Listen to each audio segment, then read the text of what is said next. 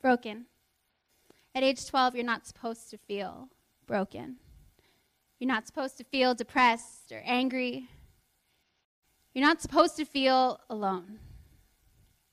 But I did walk through the halls at school, friendless, lonely, lost, and I'd ask, why God? Why me? What makes me so different from the rest of them? Unanswered, forgotten. I felt like there was no reply, no real way to escape except,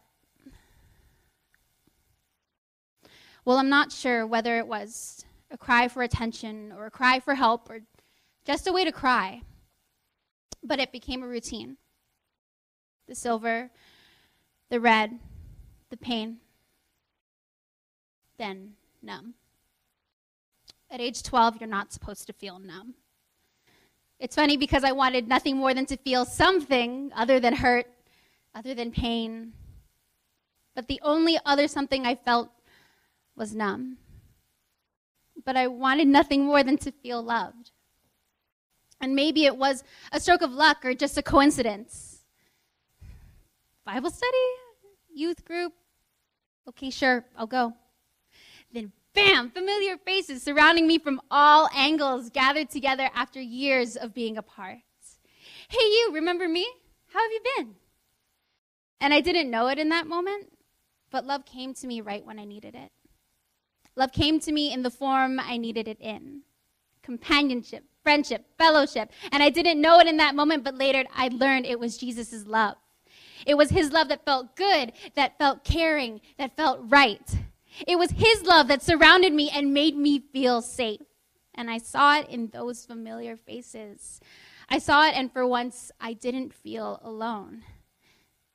Now I wish I could say that was the beginning to a life solely dedicated to Christ. But I denied him, denied his existence, rejected his love, the love I had sought. And I wish I could say I instantly quit those urges to inflict some sort of harm. But the pills beg to differ. 1 turned to 5, turned to 20. Notes written, carefully crafted, personalized, saying goodbye. At age 14, I wanted to disappear. I wanted to stop being a burden. I wanted to die. But he wouldn't allow it. No symptoms. None. Nada. Nothing. Fine. I was fine.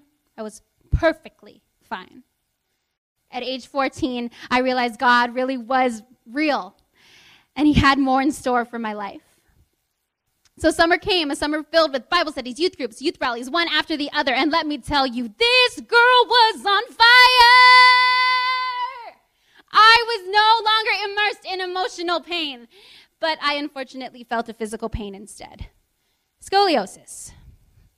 Not crooked enough to correct, but crooked enough to cause me to lean to the left involuntarily.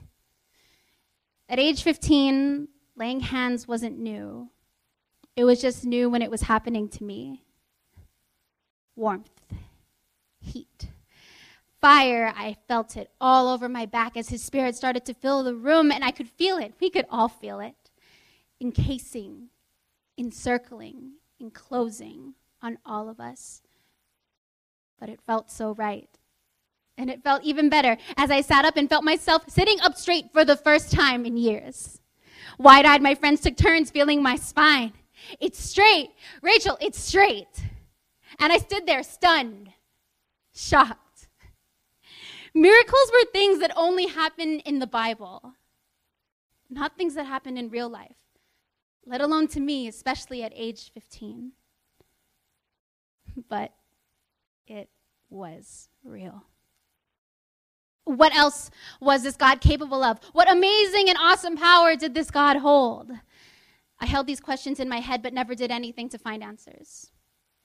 Slowly the fire began to fade to nothing but a few embers amongst the ashes.